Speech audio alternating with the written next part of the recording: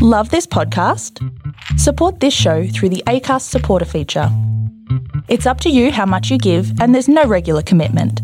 Just hit the link in the show description to support now. Hey, I'm Ryan Reynolds. Recently, I asked Mint Mobile's legal team if big wireless companies are allowed to raise prices due to inflation. They said yes. And then when I asked if raising prices technically violates those onerous two-year contracts, they said, "What the f*** are you talking about, you insane Hollywood ass?" So to recap, we're cutting the price of Mint Unlimited from $30 a month to just $15 a month. Give it a try at mintmobile.com/switch. $45 up front for 3 months plus taxes and fees. Promo rate for new customers for limited time. Unlimited more than 40 gigabytes per month. Slows full terms at mintmobile.com.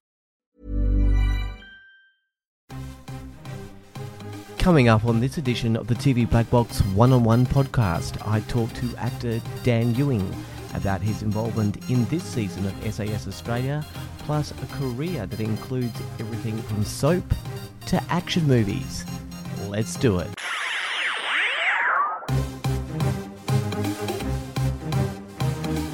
This is TV Black Box, bringing you the inside goss from the TV industry.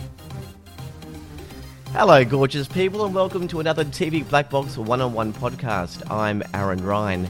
Joining me today is actor Dan Ewing, who has been in television, theatre, and just this year in massive action film Occupation Rainfall, as well as Love and Monsters on Netflix. But what happens when you peel off the acting, the cameras and the lights, and completely expose your true self on SAS Australia? Let's find out. Dan Ewing, thanks for joining me.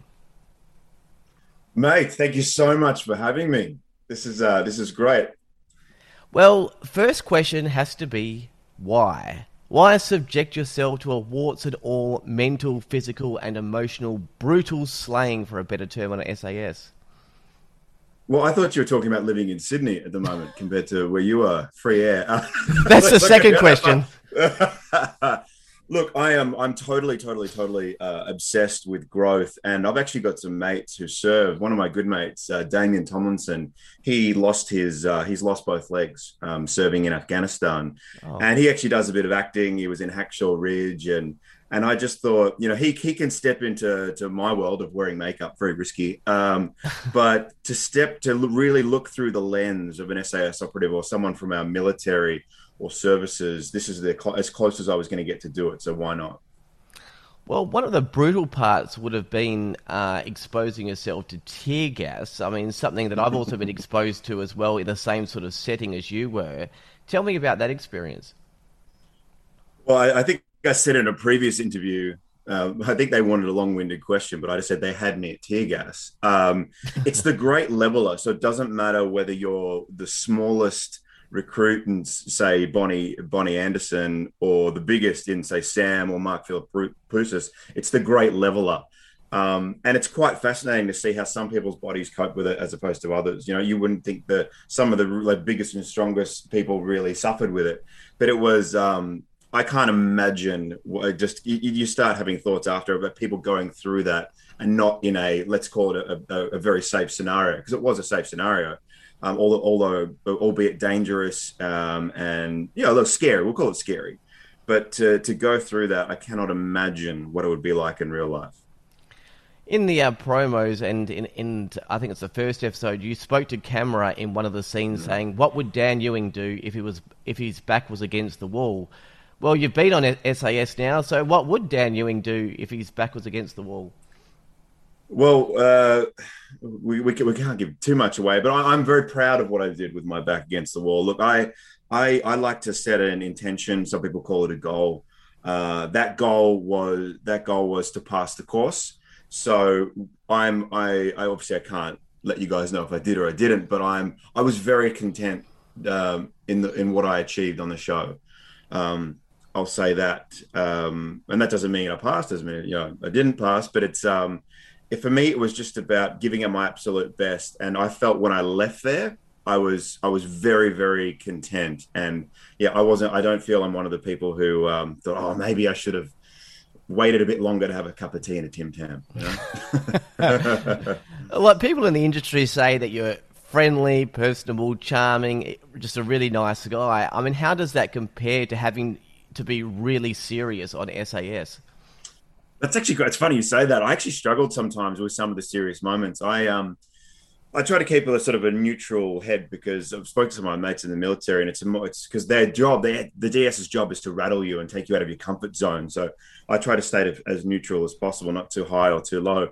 But some of the physical things, especially when they started pitting recruits against each other, I struggle with that because I'm a big team player. Like I was just like, hey, and you want me to do what to my buddy here? I struggled with that, and having that fire with some of the athletes, they could switch it on and off. So that was a fascinating sort of awareness or experience for me. But yeah, it was quite confronting, shall we say, with some of the tasks we had to do against each other. And all of a sudden, oh, cool, we're sitting next to each other in the dunny. A couple of scenes where you had to strip down in the show. There's obvious reasons why they do that. It's to strip away the ego more than the clothes themselves. You've had to have your shirt off before in other roles, but can I only imagine that those scenes are very different to what you do in SAS? Was it any less or more comfortable than in acting roles?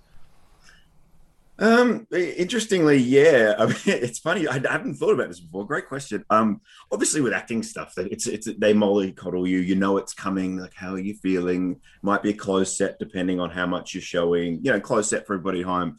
It's like a skeleton crew kind of thing. But to be out there with 18 people, some of them you've met, but most of them you haven't, and just stripped naked, yelled at. It's not like being on a film set. You know what I mean? There's no like wardrobe assistant running in with a towel as soon as they yell cut or what have you, and just to be to be that open and exposed in just the setting that we were in Glen Davis where we shot. It was just quite daunting, actually. You would think that he had his shirt off for 3 years on Home and Away. There's no problem, but it was quite confronting. You seem to come across with a series as being the team encourager. Like, you're doing really well. You just said before that you're a sort of a team player. Those kind of comments and, encouraging and motivating people. Did you realize that you were taking on sort of a leadership role in that capacity? Well, I knew what I didn't like and what I did like about leaders. I'm a huge sports nut. So first and foremost, to be in that environment with Olympians, I knew that I probably wouldn't be quote unquote leading, especially on the physical challenge. It's like the guy always make up for a living. I always make that joke. But I know what I'm good at in my position that I play in basketball, and that's playing point guard. And that is basically to get your team involved and to identify people's strengths and maximizing those for team success. So I sort of approached it that way. And you just have to. I mean, there was something I really, really loved about the show was it was you and them. So it's your own mind, which is obviously the biggest part, and the people around you to get you through this experience of pain and torture and blood, sweat and tears and tear gas. But it was, I love that aspect of it. And just, so getting around each other if people were struggling. And obviously the whole point of the show was struggle and getting through adversity. So it was great. In terms of the mental stuff, a small example part of the show, the DS staff give an instruction that says, when I say go, I want you to pick up your bag, I want you to do this or whatever. Then some participants pick up their bags straight away and goes off his absolute brain because the instruction was, when I say go. Yeah. From a viewer point, it does seem simple. He did say, wait until I say go. However, in the moment, I can imagine, is it hard to focus, or is there so many things running through your mind that people just can't hear an instruction? Because you're in a state of, not to go too far down the rabbit hole of neuroscience, but you're in a state of hyper stress. So the part of the brain, the amygdala, that is in charge of fight or flight, you're flooded with stress hormones. So what that does is you're ready to run, fight, or hide. Right, so you're ready to run away from the T-Rex or the saber-toothed tiger. So everything's on high alert. Like stressful people, they're quite jittery and all that sort of stuff. I'm doing weird hand motions for everybody listening. Jittery, a jittery, anxious person in your life.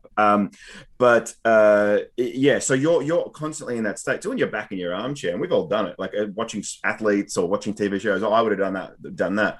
But when you're flooded with those stress hormones, it's like, you might hear little bits of information. And like I said, it's run, fight, or hide. So you're ready to run. You're ready to go. You don't want to be last. And they've just told you a second before, do not be last on this task. And they're whipping you if you're last and all that sort of stuff. So it's certainly it was a great experience, because you always think that, don't you, when you're watching sports shows or whatever. You think, I would have done that. No, you wouldn't have. I guarantee you wouldn't have. Definitely not. For me in this show, having seen a number of episodes, you have the look, the same one I recognised in Nick Cummings, aka the Honey Badger, when he did the show. Just a look of sheer focus and determination. Now, that is usually a winning trait. I don't know anything. I don't know if you win or how far you go, but how are you channeling the mental grind of a show like this? So I said it before, I set an intention, and that was to pass the course. And I know for myself mentally, you call it a goal, you call it intention or whatever, the mind sets a blueprint. So I can tell the people on the show who didn't set a blueprint, they said, I'd be happy if I got to day whatever. And they got to day whatever, and their mind said, you're done. And then they VW, right? I knew I couldn't do that just for me. I'm not knocking anyone, by the way. I just know it works for me in my life. I need to set a clear intention or a goal, and then take steps towards that. That's just me. You know, some people are like, you muppet. Why do you need to do that? It's like, because I'm a muppet.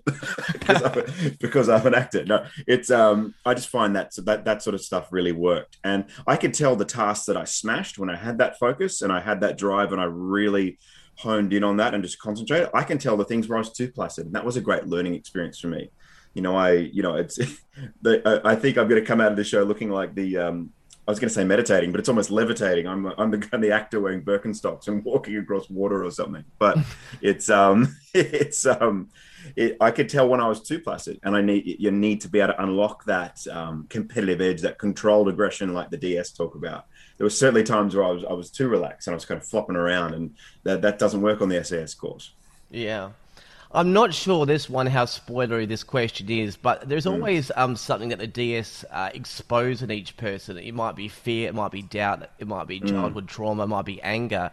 Are you able to mention, I guess, what was exposed in you, or a weakness that they thought? What did the DS find challenging? No, I think with me, they would just like unleash that inner. I think with actors, a lot of the time, I'm super, super genuine and super open. And anyone who looks at my social medias, I talk about everything, past experiences, absolutely anything. But sometimes I one of the interesting little tidbits I learn about myself is just kind of what I touched on before. It's all good to like have a journal and meditate and be calm and be chill and be a team guy and positive. But if you're on an SAS course and you need to have that sort of controlled aggression, like at a boxing thing, or because controlled aggression also just narrows your focus and you attack a task. Sometimes I was way, way, way too placid. So a lot of the time they were trying to help me sort of, it's okay to do that. You don't always have to be sort of a team guy and super chilled. So yeah, that was a interesting part. And boy, do they try to whip it out of you. My gosh. I can't wait for everyone to see. It's just such a great, great fun show. And just seeing people who you've seen before in other arenas, just getting absolutely smashed. I can't wait for everyone to see it. Well, talking about some of the other people, is there anyone you clicked with during the show that perhaps you've kept that rapport going since leaving the show? Is there any special bonds in there? Yeah, well, we've got a great chat, a very funny group chat. So at the moment, this is insight into the recruits. We're sharing around funny inboxes we get from people. There's some very, very creative Aussies out there. So on that note, I would just advise anyone who watches the show, just be kind in the comments. Don't send rude DMs because you're going to end up in the group chat. No, I think. Do you know what the honest answer is? It's not a drama show that's very produced and scripted. Or a reality show that's let's call it a dating reality show that's scripted. There was actually no one argued. People had these great different points of view and opinions, but we were very, very lucky with the people we had. Very lucky, and everybody was conveyed their opinions, but there's none of that cliche telly drama. The only drama was from the voiceover guy who scares the crap out of me. I don't know, I work in the industry, and I'm like, man, that voiceover guy really sells this. I'm not going to mention it, but there were a few things after episode 3 people might want to tune in. There was Yeah. a few things going on with a few of the celebs, but there definitely were a number of different personalities though in this season. It'd be interesting to having all you guys on Big Brother together. That would be interesting. How did it go living with so many different kinds of people? Oh, I loved it. I mean, because you can remember my line of work is people, is transforming into different characters. So I was just a junkie for it, for want of a better term. I loved it. And for me, because being a sports nut, I mean, it's always great to hang out. Because Manu and I, we did the same series of Dancing with the Stars. I'm still so angry that he took that Mirrorball trophy. It just affects me every day. And I know I met Bryn before, but yeah, across the board, just being again, for want of a better term, on top of Olympians for a couple of weeks. I mean, just think about that. For being a sports nut, to be there with Olympians, and it's not like you're hanging out with them at an event or having a chat at something. You're literally living with them. So to see what Olympians do, mate, like their mental mindset and process, that for me was just unbelievable. And everyone. Just seeing Jana and talking to Jana Pittman, who's a mother of 4, and then she's a doctor as well, and she was an Olympian. I'm just there going, oh yeah, I wore fake tattoos for 3 years, and now I do movies. That can you imagine? Like me, I was just having a ball. Hey, just a question about the challenge. When you pass a challenge or a challenging obstacle on the show, is it just relief? Because I ask that because for some, you can see that the achievement was more than just the obstacle. It was almost like they broke free from something that was inside of them, like for their whole life. How was it for you? Is passing something just, okay, yep, I passed it, that's great, move on to the next one? Or is there more to just passing one of those, the big obstacles? Well, it depends if it's a true fear or phobia. So I say it on the show. I mean, it always looks good in the trailer. I have no fears. What a wanker that guy is. I'm sorry if anyone's offended by that language. But I don't have any phobia. Right? Everyone's afraid. Like if I have a gun pointed to my head, of course I'm going to be scared. If I'm looking over a cliff, of course I'm going to be scared. If I'm about to be dunked in the water in a car, and have to escape, I'm going to be scared. But I have no phobias. To watch the people triumph over their phobias, I'm talking about claustrophobia, the fears of heights, fear of tear gas. I think we all have a fear of tear gas now. But to see them triumph, for me, that's the most special stuff, because you see how paralyzing it is. Bonnie Anderson, she deals with a particular one. I think it's going to be episode 3. It's all a blur for us in there. We don't know how to episode 3. She has a real fear of drowning, an absolute real fear. And just to overcome some of the stuff she did on that show, I was so proud of it. Everyone did. Everyone had a fear. I think we've all got a fear of mice. That's a little tidbit. a little tidbit. There's been some clues about the mice that's been leaked on the Recruit social media. There was a media package we got sent from the network with a puzzle and a little toy mouse. That'll all make sense very soon to everybody. Since 2013, Bombas has donated over 100 million socks, underwear, and T-shirts to those facing homelessness. If we counted those on air, this ad would last over 1,157 days. But if we counted the time it takes to make a donation possible, it would take just a few clicks. Because every time you make a purchase, Bombas donates an item to someone who needs it. Go to bombas.com/ACAST and use code ACAST for 20% off your first purchase. That's bombas.com/ACAST, code ACAST. I've got the puzzle too. Now maybe it'll make sense when that comes up too. One of the there's a few critters. One of the challenges, one of the celebrity, it was a female, said, I can't do it, was panicking and so on, but then eventually they did it. And the DS staff simply said, you said you couldn't do it, you panicked, and it got into your head, just get your head together. Is it that simple? Just get your head together. Well, it is. So you can do anything theoretically, right? With a click, right? With a decision. And most things in life can be solved with a decision. But our subconscious programming, again, this is the neuroscience rabbit hole that I've gone down. We're 93% habitual, right? So, and that habitual behavior, our subconscious programming, is designed to keep us safe. Again, the saber-toothed tiger, the T-Rex. So it can be anything. Like there's no saber-toothed tiger anymore. It could be anxiety or a business meeting or seeing your ex at something or whatever it is, we all have those fears, and our brain is designed to keep us safe from those things. But what the DS try to do is it's a fear barrier, and you've got to crash through that. On the other side of that is heaven.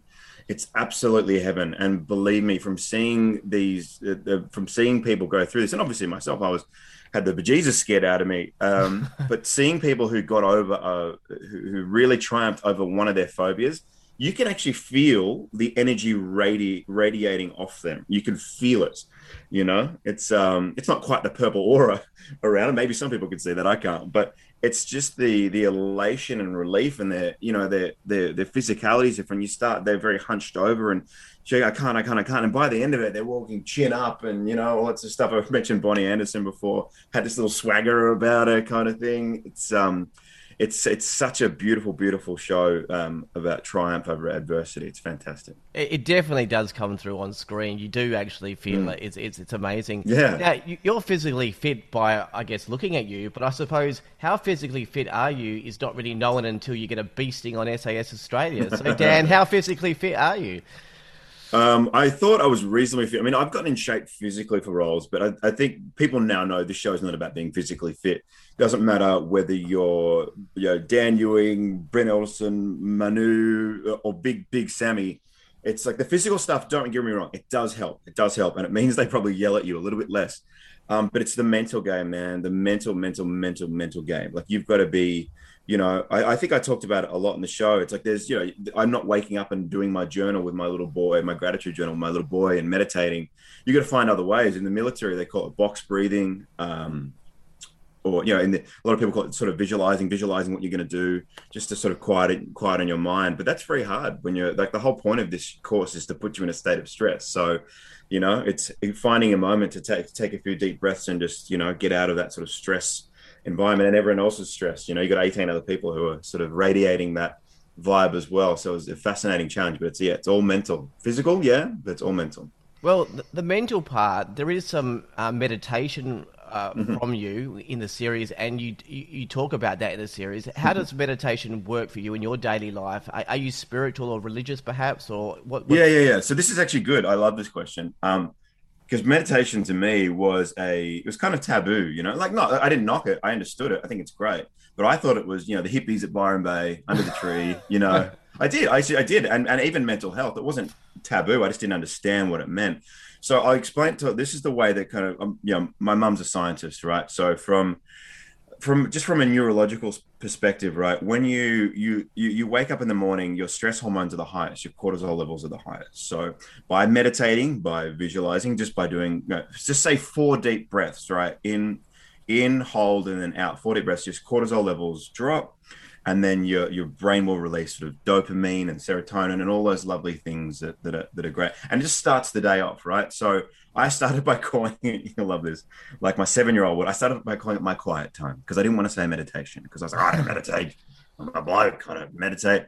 Quiet and then time. I started really, like, LeBron James, the best basketball player in the world, meditates and visualizes. And you start reading it, and like, there's a lot of successful people out there who do this stuff. Yeah. But if anyone out there is thinking about it, just Google guided meditation. It doesn't have to be an hour of your life. I started off by doing 10-minute ones, and it's weird, it's uncomfortable, but it absolutely changes your life. It's just a few minutes of your day. First thing in the morning is what I would recommend. And then look, and who knows, once you get good at it, maybe you can do it on the SAS course and have Foxy saying, "Are you effing meditating?" in your face, which is it's on the trailer. Got me good. I've got to say, got me good.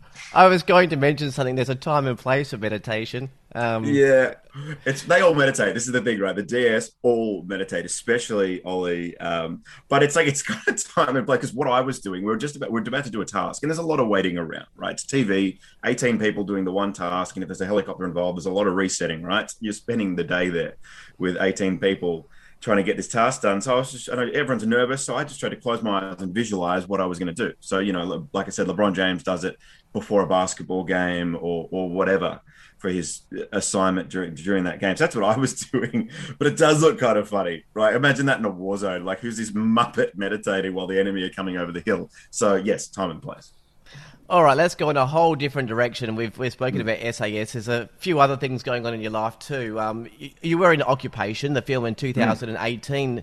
Was it just me, or did they really turn up the budget and technology for the second one? I mean, it was only a couple of years later, or 3 years later, for Occupation Rainfall.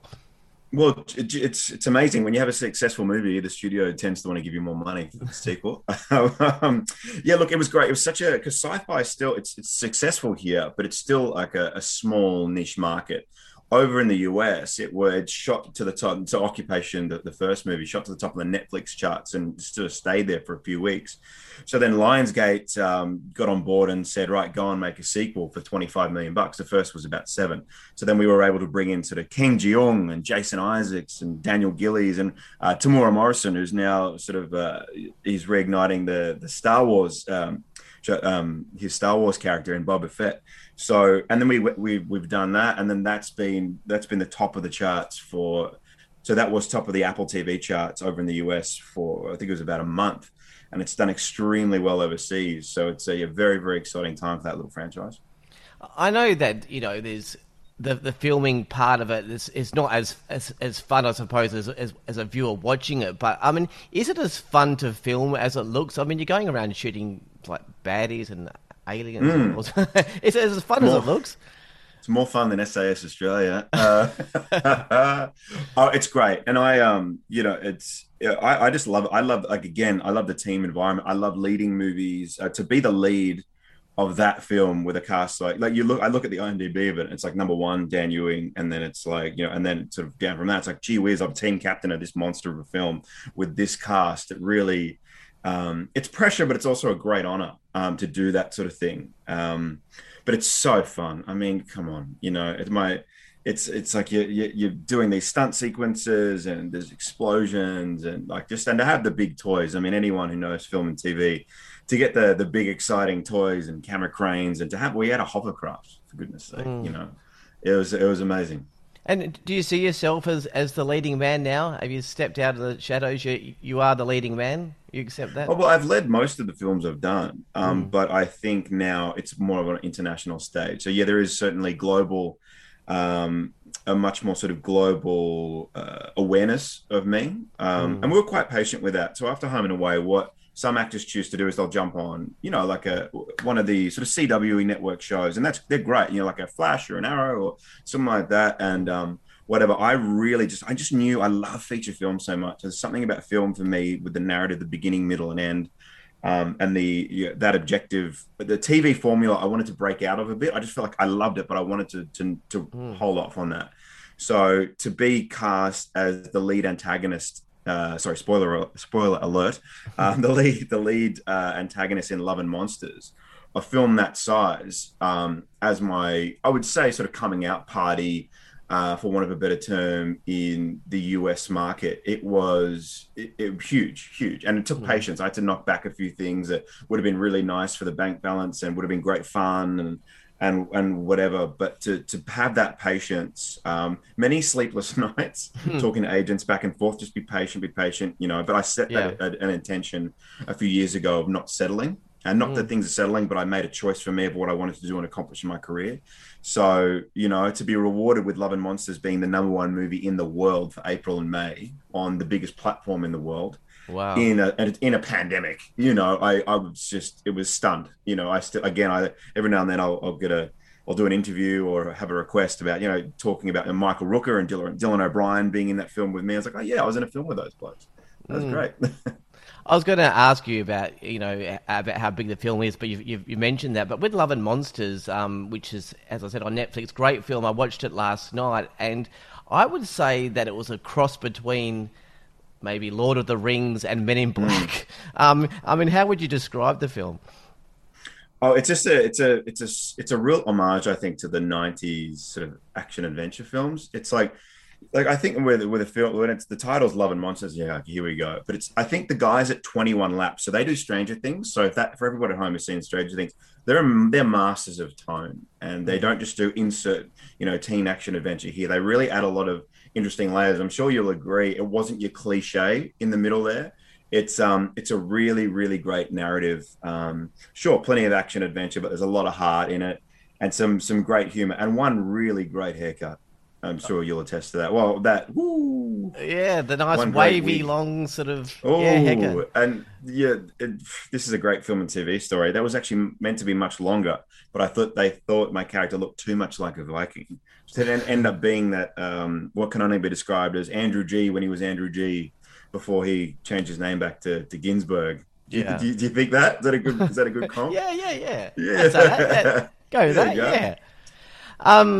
Well, To get it to Andrew Ginsburg, by the way. Osher. People being attacked by King Kong-sized crabs or frogs in the movie, it's kind of bizarre, but it's a lot of fun. But also, it's another side of you. It's a more darker, as in serious, but also dark comedy, sort of. Because it's a sort of a big. It's a weird kind of way to put it. But Black comedy kind of mix. Yeah. Are you enjoying the versatility of your roles now? So it's comedy, action. There's soap in there. There's everything. I mean, I love it. I think as actors, you want obviously a established ongoing career of excellence and success.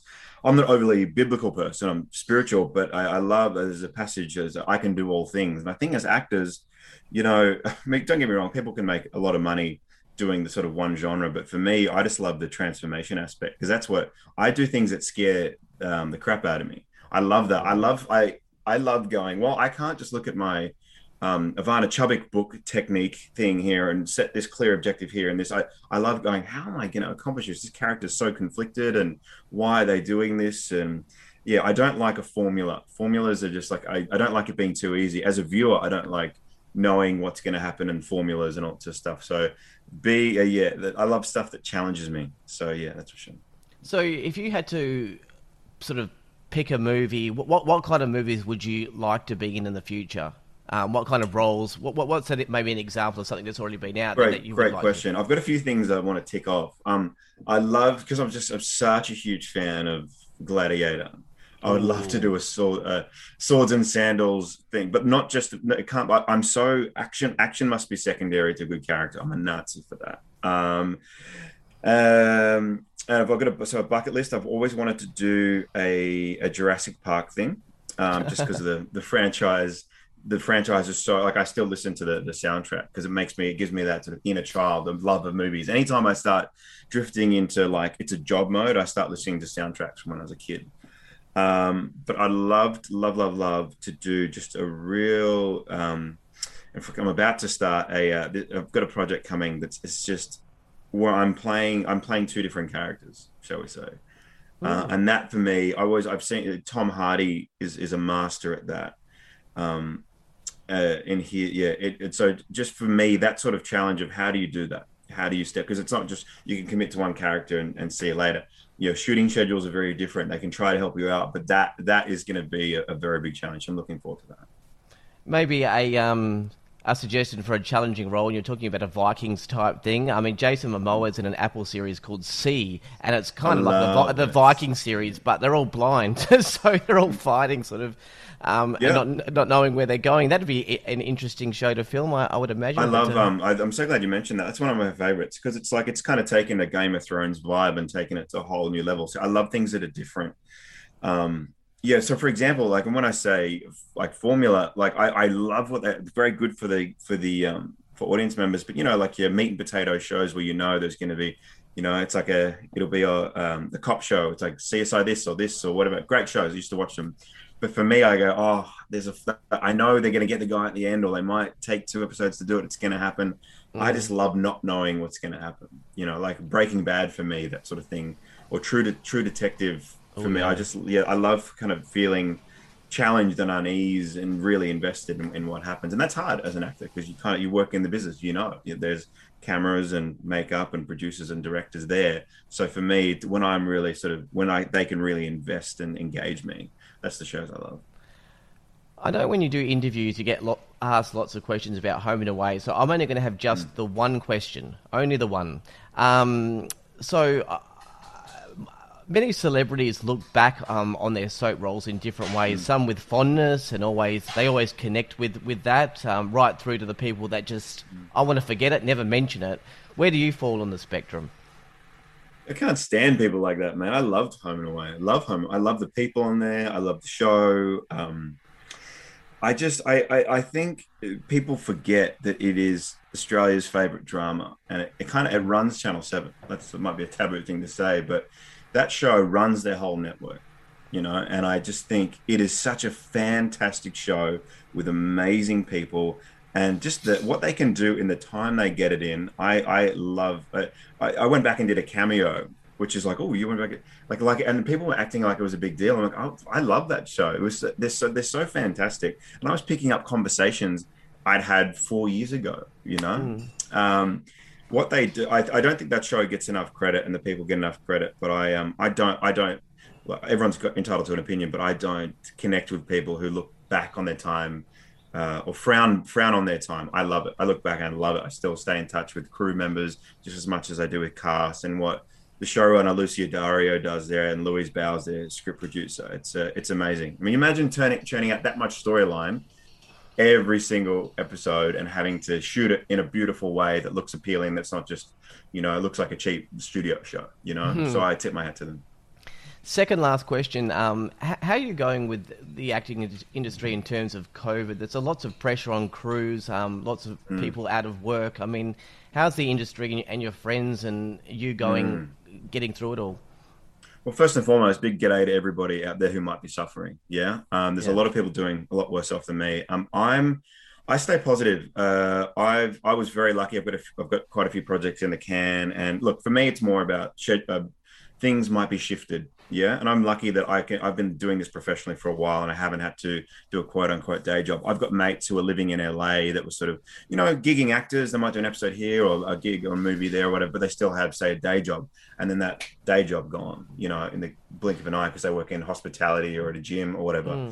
So I really feel for those people, and obviously there was a lot of civil unrest over in the States and what have you. But look, for me, it's the border thing at the moment. The biggest thing is my little boy's in Queensland and I'm in Sydney. So, I can focus on that being a negative, or, look, don't get me wrong, I'd always much rather be there with him, but we get together every morning at 7:30. We do a little gratitude journal. He writes down three things he's grateful for. And I do the same. And so that's our little moment of connection. So if anyone out there is suffering with that sort of stuff and they are separated by families, just set a time every day where you can do something along those lines. You don't have to do a gratitude journal, although it's fantastic for kids. I can't recommend it enough. But don't focus on the suffering. Don't focus on being apart. Focus on what you do have. I had Father's Day and Archie's birthday on the same day on Sunday. So I could focus on, it's Archie's birthday and it's Father's Day, down the ups. Or hey, look, it's my son's birthday and it's Father's Day. I'm the luckiest man in the world. I love my little boy, and he's in Queensland, having a great time in Queensland. Well, I'm in Sydney, locked up. That's not how you see it. I'm stuck on that, the little journal. That's beautiful. Well, it changed my life. It changed my life, mate. So I always think it's funny when actors or people like that, or people in the public go, I want to change the world. Start with your own backyard. Start with yourself, right? So I changed my life just doing that. And then I was like, I'll just do it with my little boy, a little moment of connection every day.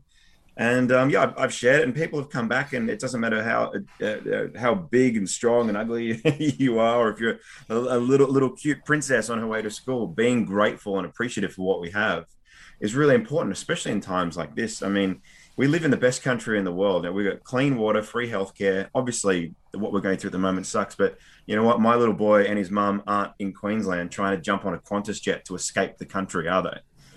So I think we need to remember we're pretty lucky here, Oh, that would have been a beautiful note to end on, but I did also just want to ask what's coming up for you next. So if, people know where to see you next. On SAS Australia, season 2, crying. Look, IMDb is a little sneaky giveaway of what I'll be doing next. I'm not supposed to say anything, just verbally, but IMDb does. And then there's another American thing that, again, I can't talk about. Because you know what, mate? I'll tell you one thing. Studio lawyers scare me. There's one thing I've learned in my time. They're very expensive for a reason. No, I'm very, very lucky, very happy for the next stage, and very grateful for all the opportunities that all the films I've done have sort of opened a lot of doors and have led down this path. But yeah, like I said, I always look back on my time on Home and Away, and especially now this new sort of this experience with SAS, it's really set me up for what's to come. So I'm very grateful for all that. Well, thank you so much for your time. I'm intrigued to see your journey on SAS and can't wait whatever projects are coming up next. You know, you've hinted at a few, but looking forward to that. Thank you so much. Mate, thank you so much for your time. And just for everyone playing at home, you have the best gaming chair and setup I've ever seen. I'm not a gamer, but I'm going to snitch on you.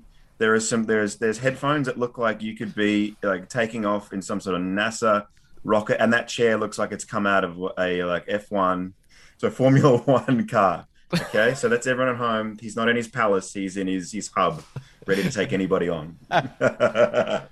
Thank you for that. That's Dan Ewing, who's part of SAS Australia, which airs Monday to Wednesday on 7 at 7:30 p.m. If you're in lockdown, or even if you're not, Occupation Rainfall is a great movie and well worth a look. And also Love and Monsters on Netflix. Lots of fun. Kind of end of days, Men in Black style. I mean, have a look and see for yourself. That's it for another TV Black Box One-on-One podcast. You can catch all the latest television news and exclusives on tvblackbox.com.au. Hi, I'm Daniel, founder of Pretty Litter. Cats and cat owners deserve better than any old-fashioned litter. That's why I teamed up with scientists and veterinarians to create Pretty Litter. Its innovative crystal formula has superior odor control and weighs up to 80% less than clay litter. Pretty Litter even monitors health by changing colors to help detect early signs of potential illness. It's the world's smartest kitty litter. Go to prettylitter.com and use code ACAST for 20% off your first order and a free cat toy. Terms and conditions apply. See site for details. Thank you for your company. Until next time, look after yourselves and bye for now.